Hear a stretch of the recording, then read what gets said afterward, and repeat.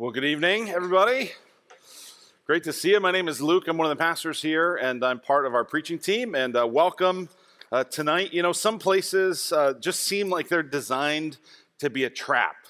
They're designed to be like something you can't get out of. Like, for instance, Costco sort of feels like that.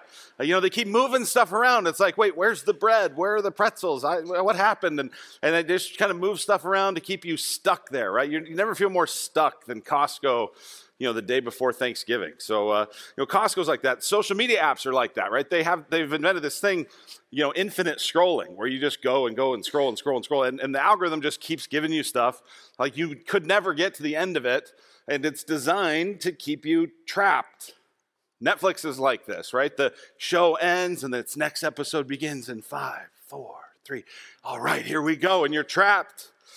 The last few years, my daughter, Caitlin, has been playing in some volleyball tournaments in Vegas. And so they stayed nearby in the things at the casinos, and you're at the casinos and walking around, and you see some people that look pretty trapped. They look trapped. And the whole casino's designed, right? And by the way, the kid version of casinos, Peter Piper Pizza, that's also designed to trap you, to keep you stuck so you never get out of there. Club sports, competitive dance, youth pageants. You talk to parents who are coming out of those, right? And you can tell they're like, get out while you still can. Get out. Like, this is our kids, they make them play the recorder. I guess the recorder is like an affordable instrument for everybody, so everyone has to go hate themselves and listen to this recorder concert, right? And they stagger them like one age before the other. And the parents coming out of the first one, they're like, get out while you still can. Don't come in here. And that's really the big idea tonight. Get out while you still can. The verse that we get that from is chapter 18, verse 4. The voice from heaven says about Babylon, come out of her, my people, lest you take part in her sins, lest you share in her plagues, for her sins are heaped high as heaven, and God has remembered her iniquities. Fallen is Babylon the Great. Get out while you still can. We're nearing the end of Revelation. We've got just a few more weeks. And here at the end of Revelation, we're introduced to these two cities. There's the city representing the world and all of its power. That's Babylon. Then there's the city representing the kingdom of God and all of its power. That's the New Jerusalem. Interestingly, both cities are represented in these chapters through the image of a woman. In chapter 17, the image of Babylon, the worldly city, is a prostitute. In chapter 19 and 20, the image of New Jerusalem, the kingdom of God, is a bride. In fact, if you flip over to Revelation 19, verse 7, you can see a little picture of this, and we'll get a fuller picture in chapter 20. It says, let us rejoice and exult and give him the glory, for the marriage of the Lamb has come, and his bride has made herself ready. If you're a follower of Jesus, you're the bride of Christ. You're a son of the Father. You're the bride of the Son. And you're the home of the Holy Spirit. If you're a follower of Jesus, if you've trusted in Jesus to forgive your sin, if you've trusted in Jesus and he's the Lord of your life, if you've trusted Jesus and you're now united to him by faith, then you have a different loyalty. You have a different citizenship. You have a different identity. And no longer is your home Babylon. So get out while you still can. That's what we're looking at here tonight. Babylon is doomed. The way of the world is doomed. The powers of this world are doomed. So get out while you still can. Don't find your allegiance here. Don't find your hope here. Don't find your loyalty here. Don't find your future here. Get out while you still can. Here's what we're going to look at tonight so we're going to ask 4 questions as it relates to Babylon. Babylon, again, is this image. We'll unpack this in a moment of the worldly kingdoms. What is Babylon? What is Babylon's power? What is Babylon's future? And how do we get out? That's what we're going to look at. What is Babylon? What's its power? What's its future? And how do we get out? That's where we're going. Let's pray together. Father, I pray that you would help us to hear what the Spirit is saying to the church. God, just like you called your people Israel out of captivity in Babylon, you're now calling your people, the church, out of idolatry, out of captivity to sin, and into a life of freedom. Help us hear your voice in Jesus' name. Amen. So the first question here is, what is Babylon. And so you have to think about this really in terms of how the whole how the whole scripture describes Babylon, and that begins in Genesis chapter 11. So in Genesis chapter 11, even though humanity had been told to be fruitful and multiply and fill the earth, the people have gathered in this city called Babel in Genesis 11. And in this city, they're building a tower, and it says that the point of the tower is to make a name for themselves. They're trying to say, hey, rather than go spread the name of God across the world, we want to make a name for ourselves by doing this thing. And so God scatters them. This is when he scatters the language. That's our first introduction to Babel. Well, over the course of Scripture, what you end up seeing is that this new city develops at some point. This is all like modern day Iraq. Babel becomes Babylon, which becomes not just a city, but also an empire. And this is a ruthless, godless empire. It's an empire that ends up destroying Jerusalem, destroying the temple. We read about that in 2 Kings 25. Taking Israel captive. All the stories we read about in Daniel are all these young men who've been brought into captivity in Babylon. And Babylon becomes this sort of type. It's a type. It's an image of all kinds of godless, sinful, evil, rebellious cities and empires and mentalities, right? We have these different types. Like if someone says to you, man, dude, you're such a Boy Scout. Such a Boy Scout. What are they saying? They're saying, hey, you're always trying to do the right thing. You're always prepared. You're such a Boy Scout, right? If someone says, hey, sweetie, watch out for this guy. He's a real Casanova. Well, do you know where that comes from? That actually there's a real guy in the 18th century, an Italian guy named Casanova. And he was one of the first people to write about all of his exploits of, conquest over women. And so that became known as a type. Oh, well, that guy's a real Casanova. Right? It's the same thing. Babylon is representing godlessness, sin, evil, and rebellion. And then in the book of Revelation, Babylon specifically is representing the empire of Rome. Now, Rome was the empire in charge of the place where these churches in modern-day Turkey were. And so they were familiar with this. And there's a few places we see this description. But first, just look at the description of Babylon that's given. And we're going to be here tonight, just so you know, in chapters 17, 18, and the beginning of 19. So reach under the seat in front of you. If you don't have a Bible, grab that, and that way you can follow along with me. But Revelation 17, starting in verse 1, says this: Then one of the seven angels who had the seven bowls, so we looked at last week, all the judgment that was coming.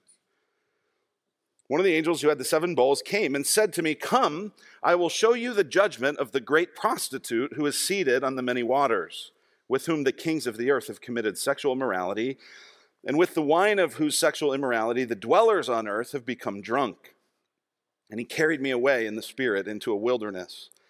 And I saw a woman sitting on a scarlet beast that was full of blasphemous names, and it had 7 heads and 10 horns. This woman was arrayed in purple and scarlet, adorned with gold and jewels and pearls, holding in her hand a golden cup full of abominations and the impurities of her sexual immorality. And on her forehead was written a name of mystery: Babylon the Great, mother of prostitutes and of earth's abominations. And I saw the woman drunk with the blood of the saints, the blood of the martyrs of Jesus. So Babylon the Great is described as this great prostitute.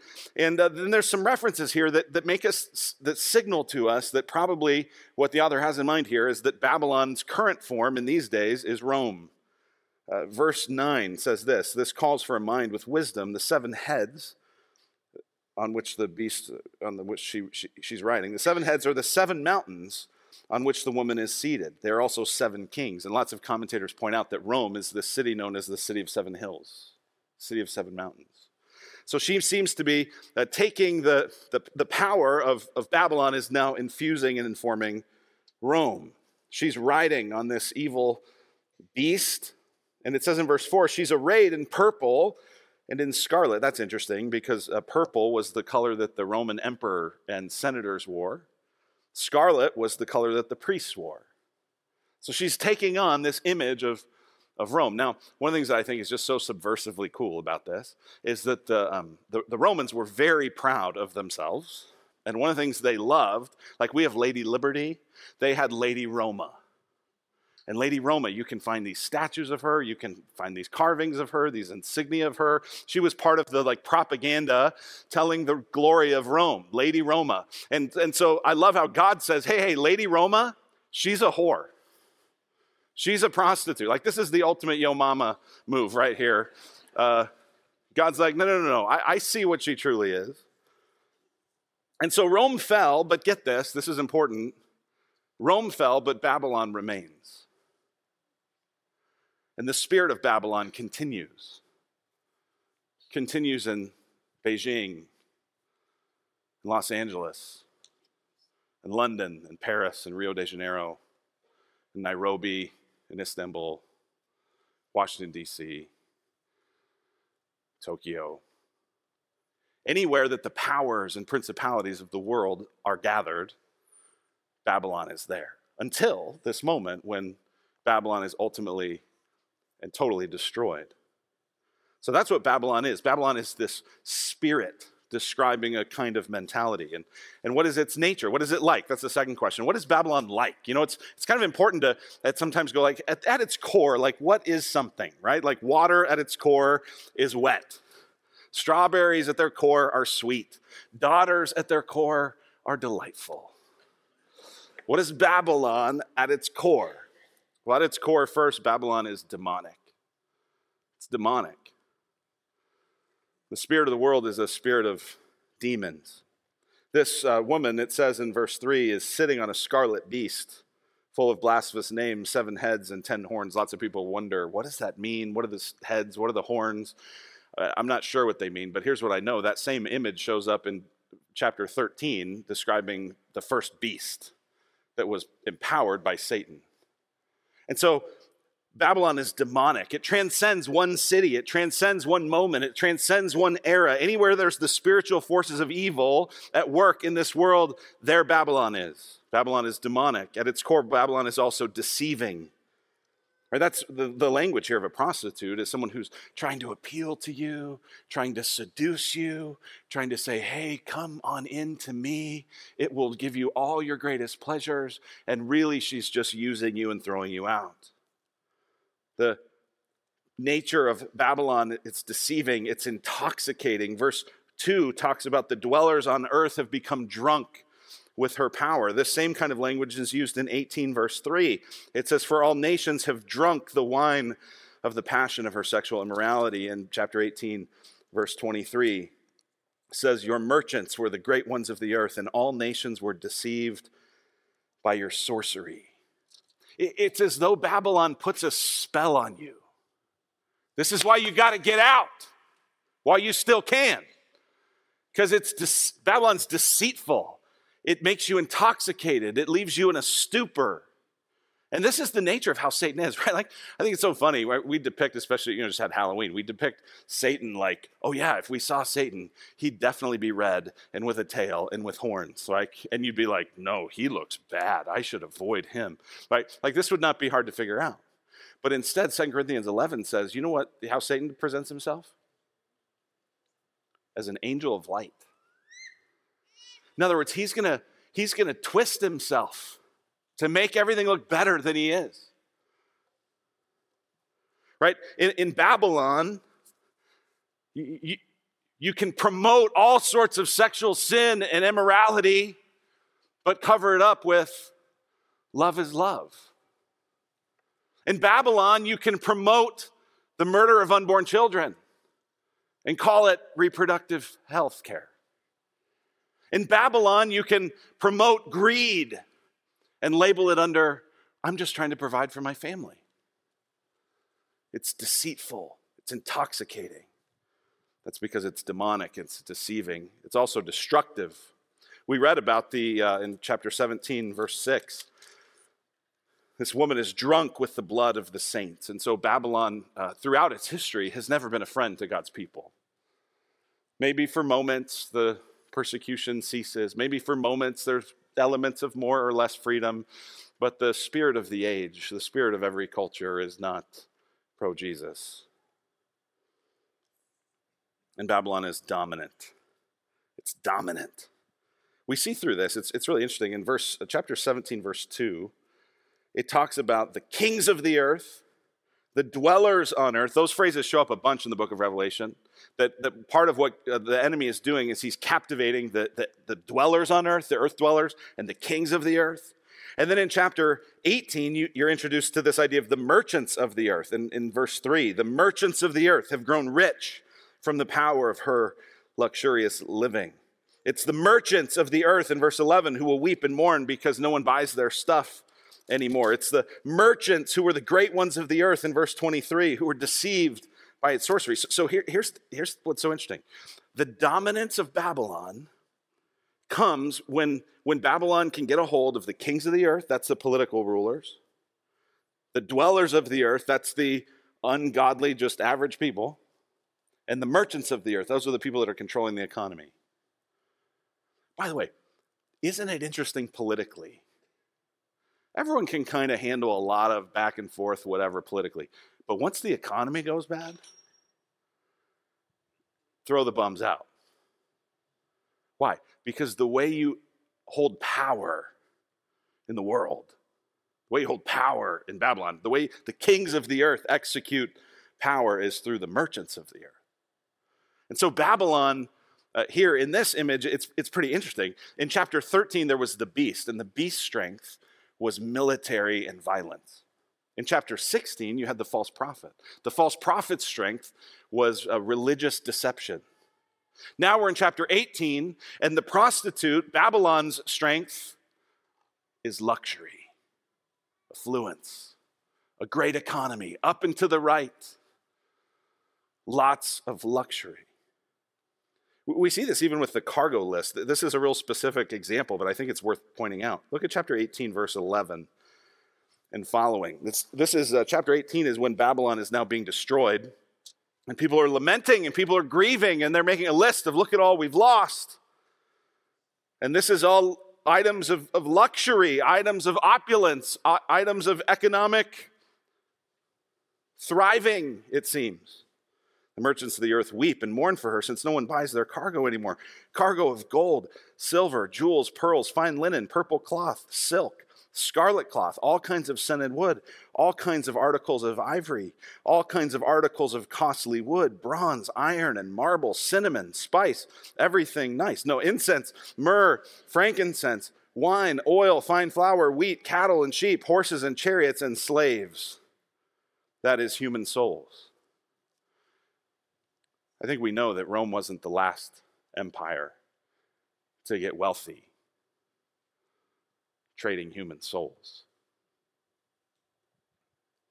Right? This is describing a kind of globalized economic market that to some degree existed in Rome and for sure exists today. So what's Babylon like? It's demonic, it's deceiving, it's destructive, it's dominant. And what's its future? Well, its future is another D. Its future is destruction. Its future is destruction. Babylon is doomed. And this is God's doing. This is God's plan. It says in chapter 17, verse 14, that Babylon will make war on the Lamb, and the Lamb will conquer them, for he is Lord of lords and King of kings, and those with him are called and chosen and faithful. And the way that God will do it, it says, is that he's actually going to put a plan in place. He's going to ordain it in such a way that actually the beast and the prophet are going to attack the prostitute, the woman. There's going to be this kind of inner turmoil in the world empires, and somehow it's going to overthrow everything.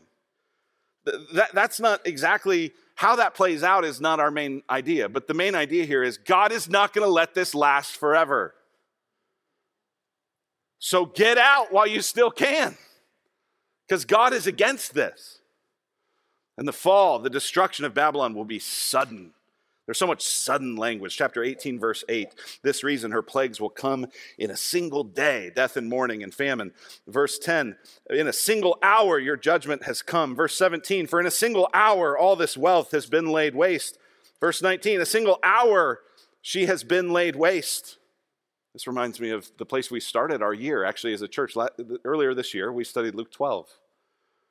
Luke 12, Jesus tells this parable about this man who had this bumper crop. He had all these extra resources. And he didn't think to be generous. He just thought, how can I build bigger barns so that I have more stuff for me? And in the parable, Jesus says, you fool. Don't you know that this very night your soul is required of you? And who's going to have all the stuff you stored up? It makes no sense to be rich on earth and poor in heaven.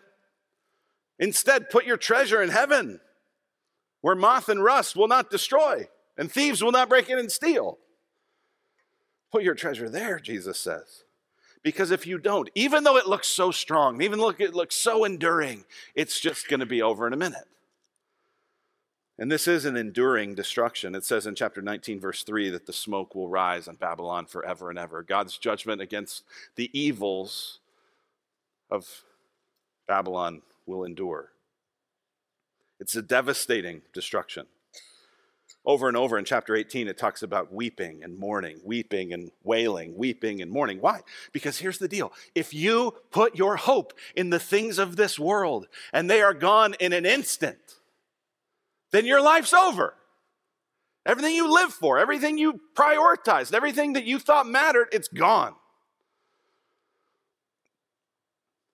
This is a question we like to ask. Are you getting closer to your treasure or further from it? Listen, if your treasure's here and now, then as you die and as judgment comes, you're getting further from it. But if your treasure is Jesus, if your treasure is his kingdom and his righteousness, then you're just getting closer. And for those whom that is the case, the devastation of Babylon is glorious. Glorious. Look at chapter 19. It says, after this, I heard what seemed to be the loud voice of a great multitude in heaven crying out, hallelujah, praise the Lord. Why? Salvation and glory and power belong to our God, for his judgments are true and just, for he has judged the great prostitute who corrupted the earth with her immorality and has avenged on her the blood of his servants. Once more they cried out, hallelujah. The smoke from her goes up forever and ever. Get this, the church of Jesus Christ is praising God for the destruction of Babylon. You go, boy, that sounds mean. Well, here's what I know. I know some years ago, I was at my parents' house for dinner, and we got this breaking news report. It was pretty late at night. It was like, hey, President Obama is going to address the nation. We turn on the TV. What could it be? He said, we got Osama bin Laden. And nobody was like, oh, poor Osama. Poor guy. We were like, yes, good. That guy was bad news. He did lots of damage to the world in general and to God's people in particular. Praise God for the sword of the government to put to death evildoers. Praise God for that. Now, if we would praise God for that, how much more would we praise the righteous God, the holy God, the never going to make a mistake or possibly have any, whatever problems. We're going to praise him even more when he judges Babylon. That's Babylon's future. All right. How do we get out? How do we get out of it? If that's the future, you don't want that future, don't invest in that stock. Right? How do we get out of this? Because that's the command of chapter 18. Fallen is Babylon. Chapter 18, verse 4. Then I heard another voice from heaven saying, come out of her, my people, lest you take part in her sins. Okay, but how? How? Here's how. We have to repent as it relates to sex, money, and power. If we're going to be people who are formed by the kingdom of God, whose treasure is Jesus and not Babylon, then we have to repent of the Babylonian ways that we view sex, power, and money. Okay, why sex, power, and money? Is that just because you guys talk about that all the time? It is because we talk about it all the time, but it's because the Bible talks about it all the time, right? You see it even in this passage, right? Like over and over, this prostitute, the thing that she keeps seducing the kings of the earth with is called sexual immorality. Now, we've said throughout the process of Revelation that sexual immorality doesn't just refer to actual sexual sin. It's a illustration of like a broader kind of spiritual adultery, but it doesn't mean less than sexual immorality. I mean, what leads more people away from God than sexual immorality? Not many things. So we've got to repent as it relates to that. Well, what about power? Well, what is it that Babylon is holding the earth captive with? Power. The kings of the earth, the merchants of the earth. Well, what about money? Well, the big problem is the luxurious living, the abuses that take place in the unbridled pursuit of greed. So sex, power, and money, it's a big deal. So if we're going to repent as it relates to sex, what does that look like? Well, here's what it is. Come out of porneia and into purity. Come out of porneia and into purity. You're like, what's porneia? What's that word? You sure you don't know? It's the Greek word. I don't put a lot of Greek words up here because most of the time I don't know how much they help any of us. But that's the Greek word that almost always is translated in the New Testament, sexual immorality. It's this bucket term to mean any kind of sexual desire, lust, activity, expression that is not between one man and one woman in marriage. Any of that is porneia. And I'm not going to detail all the different ways it looks. You know. And here's what we're called to be if we're going to be out of Babylon, is we have to come out of that and into purity. To be who we actually are, which is the pure bride of Christ. Now, here's something I believe with all my heart, is that anyone who is gone through puberty is a sexual sinner. So that's a lot of us in this room. Not everybody. That's a lot of us in this room. And here's the other thing I believe with all my heart. There is cleansing and forgiveness and grace through Jesus Christ. That's what we looked at this summer as we looked at 1 John. We looked at how Jesus, it said, was the propitiation for our sins. He's the wrath absorber for our sins. And that if we confess our sins to him, it says in 1 John 1:9, he's faithful and he's just and he'll forgive us our sins. And it says he'll cleanse us. He'll purify us from all unrighteousness. That's who Jesus is. That's what Jesus does. I had an incredible experience this week.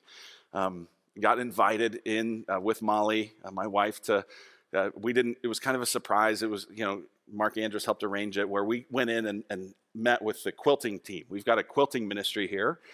And so we go in this room, and it's a bunch of these ladies who serve in this quilting ministry. And if you don't know this, it's one of the just coolest ministries, I think, in the church, where they get together a number of times throughout the month, and they sew together quilts that are especially for people who are suffering, people who are hurting, people who are homebound, hospitalized, etc. And they write scripture on them.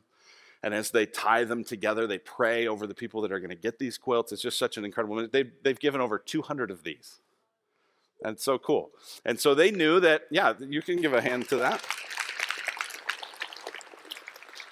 They said, hey, Luke and Molly, we know that this has been a tough year for you as you've carried a lot of extra pressure and different things related to Redemption Church and the stuff that's going on as we move toward being from one church to 10 churches. Like, we know that's been hard on you. And we made you guys a quilt. And so we came in and they gave us the quilt, and it was really precious and really sweet. We felt very loved. And then they gave us this thing. I didn't even know this existed. They said, hey, when you wash it the first time, they gave us this little paper thing.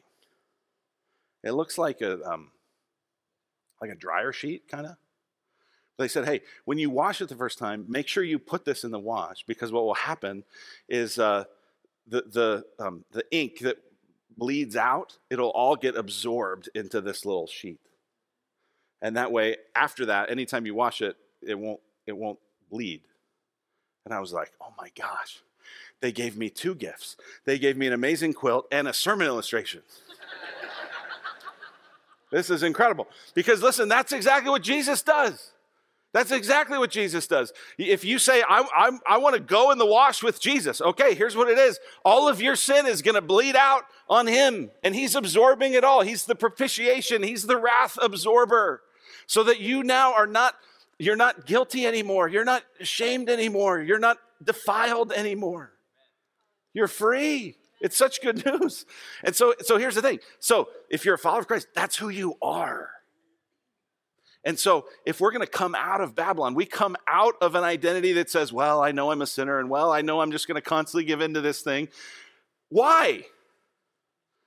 Listen, I'm not saying it's easy, and I'm not saying it's simple. I know it's not. But what I want to say is, if we're the bride of Christ, he's saying, come on, act like it. Here we go. Look at what he says in 19, verse 7. Let us rejoice and exult, give him the glory, for the marriage of the Lamb has come, and his bride has made herself ready. It was granted her to clothe herself with fine linen, bright and pure, for the fine linen is the righteous deeds of the saints. How do we pursue purity? Well, here's how. Rather than engaging in a false intimacy, which that's everything porneia is, right? It's promising, hey, you can be loved, you can be accepted, you can be wanted, and it won't cost anything. That's false intimacy. It's easy. Because real intimacy is hard. It takes work, and it takes effort, and it takes understanding, and it takes forgiveness, and it takes a lot of things. And so we're tempted by the false intimacy of porneia. And so if we're going to walk in purity, then what we're going to do is we're going to pursue real intimacy with God. We're going to engage with him in his word. We're going to pray. We're going to confess our sins. We're going to walk with God. We're going to get to know him. We're going to get close to him. Because listen, if you're close to him, then the porneia, the prostitute, Babylon comes along and goes, don't you want this? And you're like, sorry, I'm full. And then we're going to pursue intimacy in the appropriate ways that God has allowed for us, depending on our life, right? So if you're a single person, then you need intimacy, not sexual intimacy, but you need emotional intimacy. You need friends. You need connection. You need people who really know you and you can feel known and you can know them, right? And so you got to pursue that. You need community. You need that kind of connection. If you're married, you need intimacy in that relationship. And there it can include sexual intimacy, and it should. But that intimacy is not just about that. It's about this overall oneness, right? This is why one of the things we do as a church is we offer a class a number of times a year called Road to Intimacy. We've had over 100 couples go through it because what we know is if you get intimate with God and intimate with each other, you're going to be less vulnerable to get intimate with Babylon. So come out. Porneia, come into purity as it relates to power. Come out of partisanship and come into discipleship. Spend a little bit less time on this, but my goodness. This time next year, there will have been an election. How are you going to feel this time next year? Let's just do a little predict the future. How are you going to feel? Who's going to win? I don't know. Someone no one's excited about. No matter what, okay? But here's the deal, predict the future. And here's what I want you to do. A year from now, will you look back at the last year and go, you know what, I was really known for my political rants? Or will you be known for, boy, I really grew with the Lord and started loving people and got in community and I served people and I got to share the gospel a couple of times with someone and no one accepted Christ, but man, it was so fun to have that opportunity and I'm growing as a disciple. What do you want? Do you want Babylon or do you want the kingdom? And listen, the partisan options, you can have a Democrat Babylon or a Republican Babylon. Which version of Babylon do you want, red or blue? Listen, and I'm not equating them. I'm not saying they're equally morally whatever. You can make your own judgments about which you think is worse. I know what I think. But here's what I know. Both are Babylon. No one's platform is the kingdom of Jesus Christ. No one's running on, let's love God with all our heart, soul, mind, and strength, and let's love our neighbor as ourselves. We got the Speaker of the House trying to pursue coming out of porneia into purity, and he's ridiculed by the country for it because he has accountability software with his son on his computer. It's all Babylon, gang. And here's what I'm saying. Vote, right? You got to pick, okay, which bad version would be better for me and my neighbors? Let's pick that. But I'm just saying, don't give your heart to that. Don't give your reputation to that. Give yourself to Christ. What about money? Come out of greed and into generosity. We don't like to think we're greedy, but we are, right? Greed is where you go, I need more. And it's mine, right? We are very religious about our greed. Like we don't even just shop anymore just for our needs, right? We have a phrase in our culture. Have you heard this phrase? I need some retail therapy. I just need some retail therapy. It's been a hard week. I just need some retail therapy, right? And some of us, you get bored and you start scrolling Amazon and it'll be there in the next 17 minutes if you click buy now and you'll feel a little bit better until you get it and you're like, oh, this still isn't making me happy and here you go. And we do this and it's very salvation language, isn't it? I need an escape. I need some fulfillment. Greed is always saying more, mine. And I want to encourage you to come out of greed and go into generosity, because greed, in the end, it will kill you. The story is told of how Eskimos hunt wolves. They're difficult to hunt for a lot of reasons. And so one of the things that the story goes that Eskimos will do to hunt wolves is they'll take their knives and they'll sharpen them really sharp. And then they'll dip them in seal's blood and let it freeze. And they'll do that a number of times until eventually you have this like blood popsicle on a razor sharp knife. And they'll plant it in the ground with the hilt in the ground and the blade up. And the wolf will come drawn by the scent of the blood and will start licking the blood popsicle. And will lick and will lick and will lick and will lick. And won't realize it when it gets to the point that it stops licking the seal's blood and is actually tasting its own blood. And at that point, they don't even have to kill them. They just have to let them bleed out. Listen, that's living for Babylon. That's living for greed. It's just you're licking and you're licking and you're licking and you're licking and you don't even know you're killing yourself. Don't do that. Live for something that's longer. Live for something that's better. This is, right, what's the antidote to greed that says more, more, more, mine, mine, mine? Here's what it is. It's give, give, give. It's here, here, here. It's take it, take it, take it. It's share, share, share. Right, that's what it is.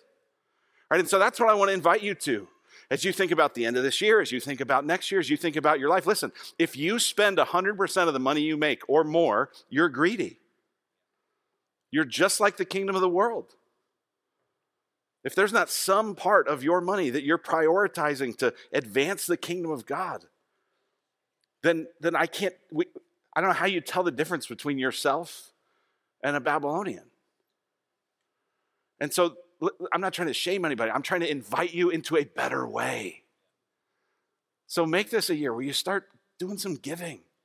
Give to the church, give to other causes you care about. I think that you should give to your church if you love the church and want to advance the mission of the kingdom.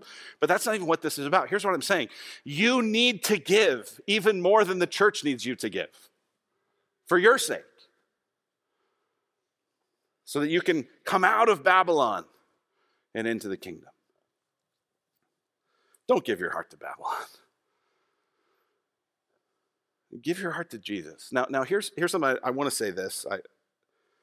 We live in a weird tension, and maybe there'll be some other time to explore this more, but there's a weird tension that I feel as I go through a message like this. If I'm going, okay, Babylon is the kingdoms of this world,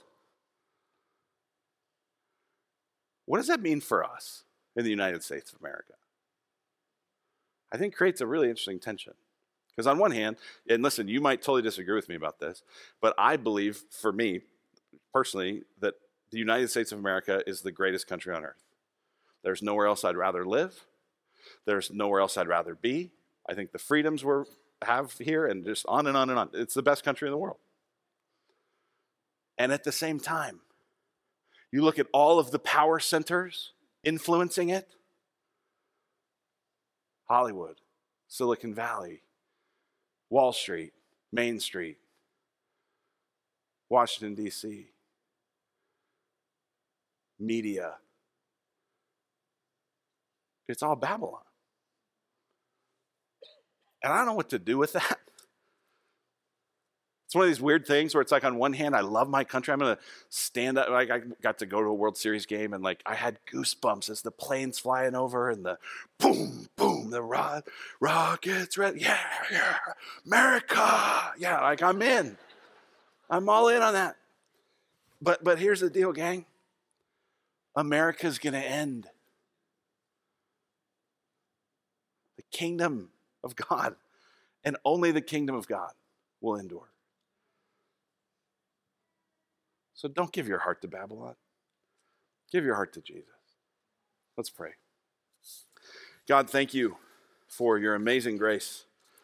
Thank you for the blessing of being part of your kingdom. And God, I pray that you would lead us as a church into repentance, that we would repent of our sexual sin and our political sin and our financial sin, and instead find life and freedom. Thank you for the promise of 1 John, that if we confess our sins, you're faithful and just to forgive us and cleanse us. God, help us to live as your pure bride. We ask in Christ's name, amen.